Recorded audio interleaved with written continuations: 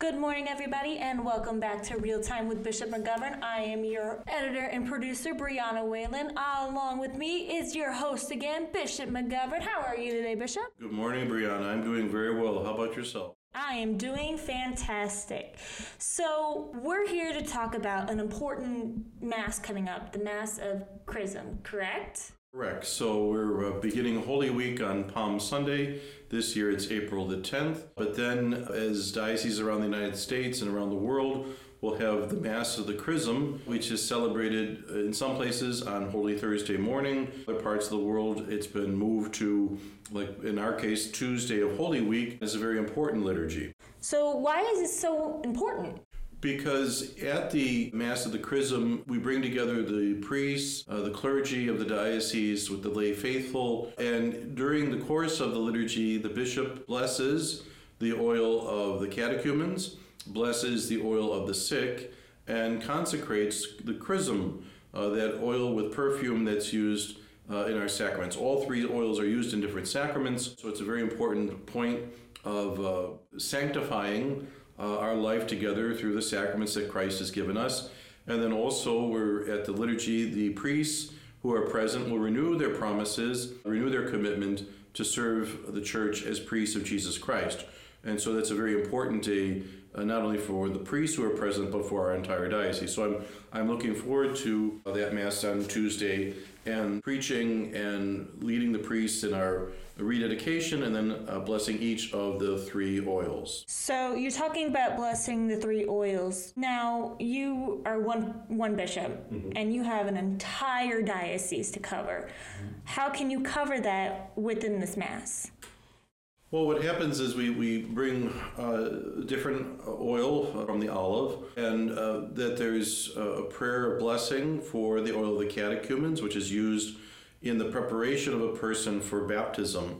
So whether it's an infant or an adult, that as part of the preparation to be baptized, there's an anointing that takes place. It reminds me a little bit of how athletes in the ancient world used to use oil as sort of a prep for sports, to kind of loosen up the joints and to prepare for different types of sporting events. That catechumen, that person who's preparing for baptism, is a sense of what is impacting us because of evil, because of original sin. We ask the Lord to cast that out, and then for that person to be prepared now to be filled with grace through the sacrament of baptism.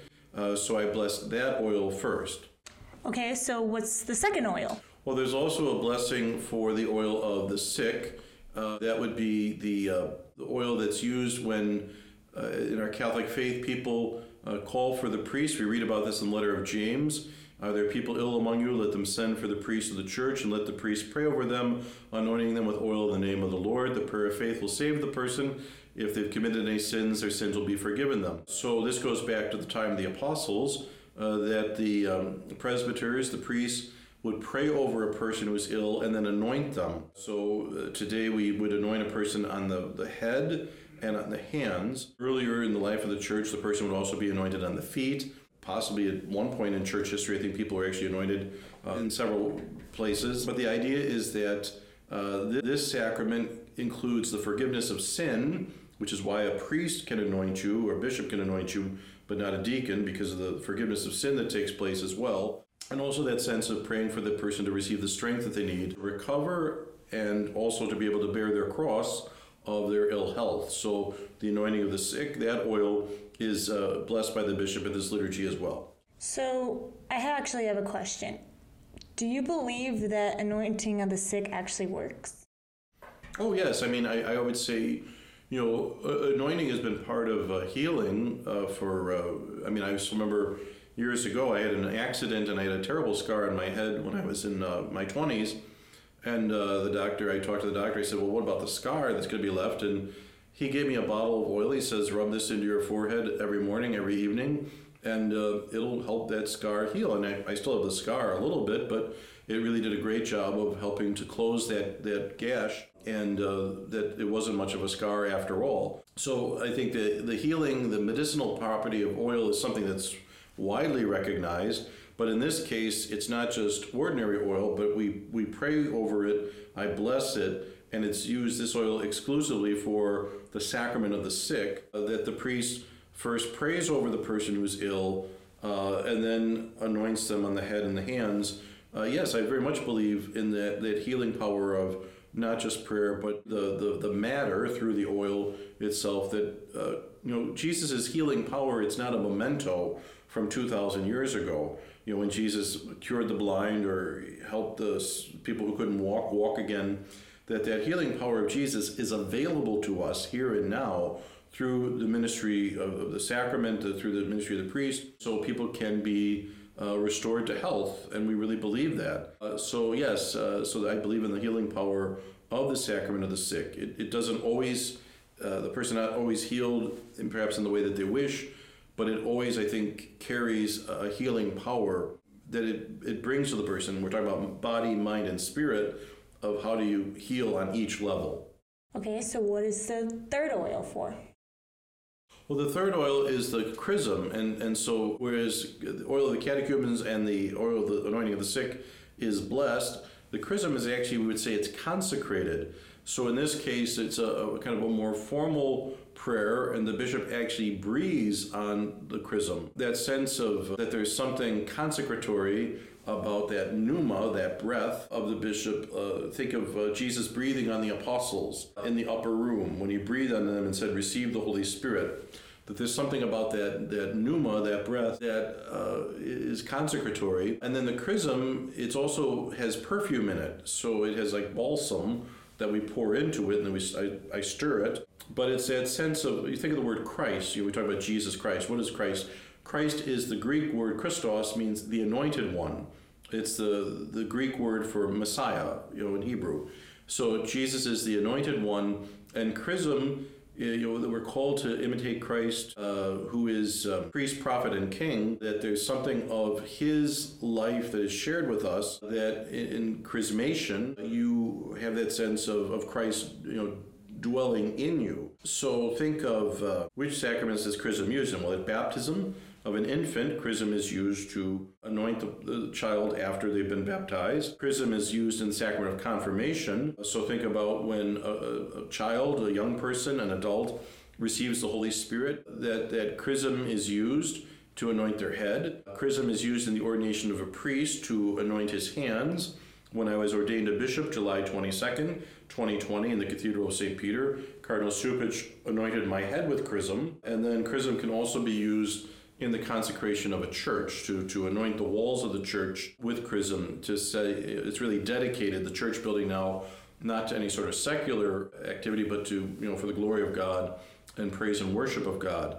So a cute story about chrism. I remember there was a woman who, she had a baby who was baptized Sunday afternoon, and then she took the baby home with her family, and she said later that night the baby wanted to feed, and so she began to nurse him.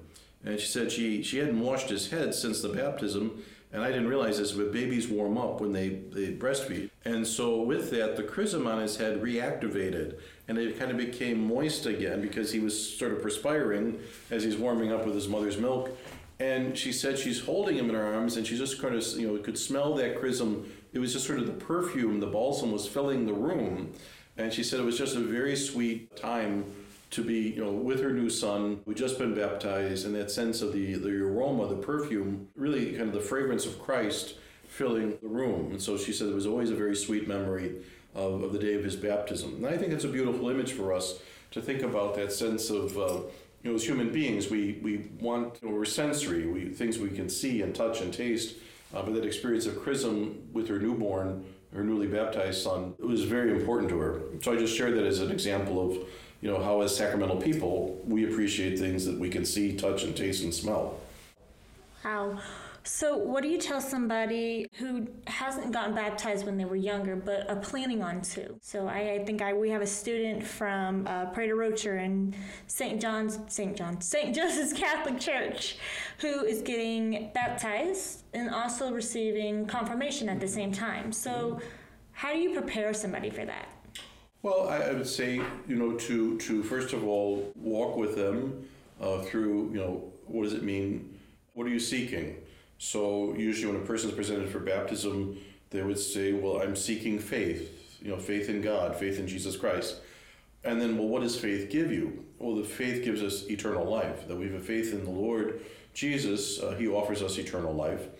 And that experience of seeking and finding and being with God is really crystallized in the sacraments of initiation. That when you enter into baptism, the word baptize means to plunge or immerse. Usually we would use water, obviously, for baptism, always. But that sense of, in the early church, you'd be sort of go down into a pool and, I baptize you in the name of the Father and the Son and the Holy Spirit. You would be immersed in the pool. And that, St. Paul says, you die with Christ in baptism, your old self dies, and you come up again out of the water renewed. You have a new life as a disciple of Jesus Christ. And then the next thing would be to be anointed with the Spirit. So when you're confirmed, this young person who's looking forward to this, that in the sacrament of confirmation you receive the Holy Spirit, just as the Spirit descended upon the apostles at Pentecost in the upper room in Jerusalem 2,000 years ago. That same Holy Spirit is given to each person at confirmation, that the gifts of the Spirit, wisdom, knowledge, understanding, right judgment, fear of the Lord, is all, it fills you in the level of your soul. So, that receiving the Spirit in confirmation, then you live out of the Holy Spirit for the rest of your life. You live with the Spirit. I love how our Lord, he uses the word paraclete in the gospel to describe the Spirit. And the Parakletos in the ancient world was your advocate or attorney who would stand by you at court telling you what to say or what to do. When you think about the Holy Spirit as the Paraclete, you're not alone. God is with you in the Spirit, who's right there with you at your side in life to guide you, to teach you, to help you to know what to say, what not to say, when to act, when to refrain from acting, but allow the Spirit to really lead you. Amazing. So I'm thinking about this. You talked about how if you're older, you get dipped into a pool, if I'm correct, right? You can be. So in the early church, you would be immersed in water. That's what baptism, the Greek word, means, to plunge or immerse. They could have used a river, they could have used a pool, but I think it's that sense of going down into the water. Lots of religious groups use water for ritual purposes. If you're not Jewish and you want to become Jewish, it involves a ritual bath where you have to go beneath the water all the way that covers your head, and there has to be a witness to that. But you do it under your own power. In Christian baptism, you allow a person to baptize you. And so yes, there's the immersion water, but over the centuries, we've actually modified that to actually just pouring water. In extreme cases, it doesn't require much water at all if it's an emergency baptism. I remember baptizing a baby, a premature baby in a hospital, and I used a little eyedropper to just 3 little drops of water, a very small child who had just been born early, and very delicately praying, I baptize you in the name of the Father and the Son and the Holy Spirit. So, yeah. So Holy Week is coming up really quickly, which next week. Where do you feel most moved during those Holy Weeks? Well, Holy Week has always been very important to me, even when I was a teenager and I used to serve Mass at Christ the King Church in Chicago, which is my home parish where I grew up. But I think each of the liturgies, Palm Sunday, we go from the Hosannas to reading about the death of the Lord, and there's kind of a change of mood even during the liturgy. And then I'd say Holy Thursday, the Mass of the Lord's Supper. In a particular way, I've always found the washing of the feet, very moving thing, especially as a priest, to wash the feet of 12 people from the parish. It's a very important action. It's an important recognition of the humility of the Lord. And then carrying the Blessed Sacrament at the end of the Mass on Holy Thursday night for the procession with the Eucharist is a very powerful moment to think of Jesus going out to Gethsemane. Good Friday, I think the veneration of the cross, pressing your lips to the cross. This year, because of COVID concerns, we're still going to just simply show the cross to people for silent veneration. And then the Easter Vigil, as a young priest, I used to sing the Exultet, that sort of poem that's at the beginning of the liturgy. And now I usually let the deacon or cantor sing the Exultet. But I think just that moment of holding the candle up with the newly blessed fire and this one light in a darkened church singing, Christ our light, you realize in that moment how true it is, that Christ is our light. And the light is so much better than the dark. And that Christ gives us his light to live as his people in the world. And that we're really meant to bring that light of Jesus to others. So yeah, each component of Holy Week has moments that speak to me, But I imagine for our listeners, there's moments that speak to them. And for those of you listening, maybe you've not been to Holy Week, to services, liturgies, I would just encourage you this year, try and get out there and go to Holy Thursday at your parish or at our cathedral. Go Good Friday, go Holy Saturday. Certainly Easter Sunday is a very beautiful day. People come out for Easter Mass that we're able to really celebrate the fact that Jesus broke out of death, came out of the tomb, and that Christ is alive forever and wants to share that with us. What a beautiful, great gift that is that gives us real, true, lasting hope. I think my favorite time is definitely Holy Saturday. I love when we light the candles, and I don't know, it's just such a moving piece. When I was in college, I actually had to do a photos assignment involving light. So I could see the reflection of the sorrowness and the deep prayer and the deep recollection of what they're witnessing during that time. I just found it so moving at that point. Do you have any final thoughts or any final sayings for our listeners about the Mass of Chrism? Well, I'd say that I'm looking forward this year because we're able to ease up a bit on COVID restrictions, that we'll have choirs from our 3 Catholic high schools at liturgy, and great to see the young people there. And also, I would just say, while I personally, as a bishop, cannot go around and anoint every person or baptize every person in the diocese, there is something about the fact that I'm the one who blesses or consecrates the chrism and the oils, that I do feel like I am involved. I do in some ways participate in all the baptisms, all the confirmations, all the anointings. And that's a great privilege, I think, to be able to participate in the sacramental life of the church. So as a teacher, priest, and shepherd of the diocese, that because of my role as bishop in blessing or consecrating the oils at the Chrism Mass, that I have a way of being part of all these sacramental moments in our diocese. And I just want to reassure the people of the diocese of my love for you, my prayers for you, and especially praying that this is a good Holy Week for all of you and for your loved ones as we go through Holy Week into Holy Week 2022. Thank you.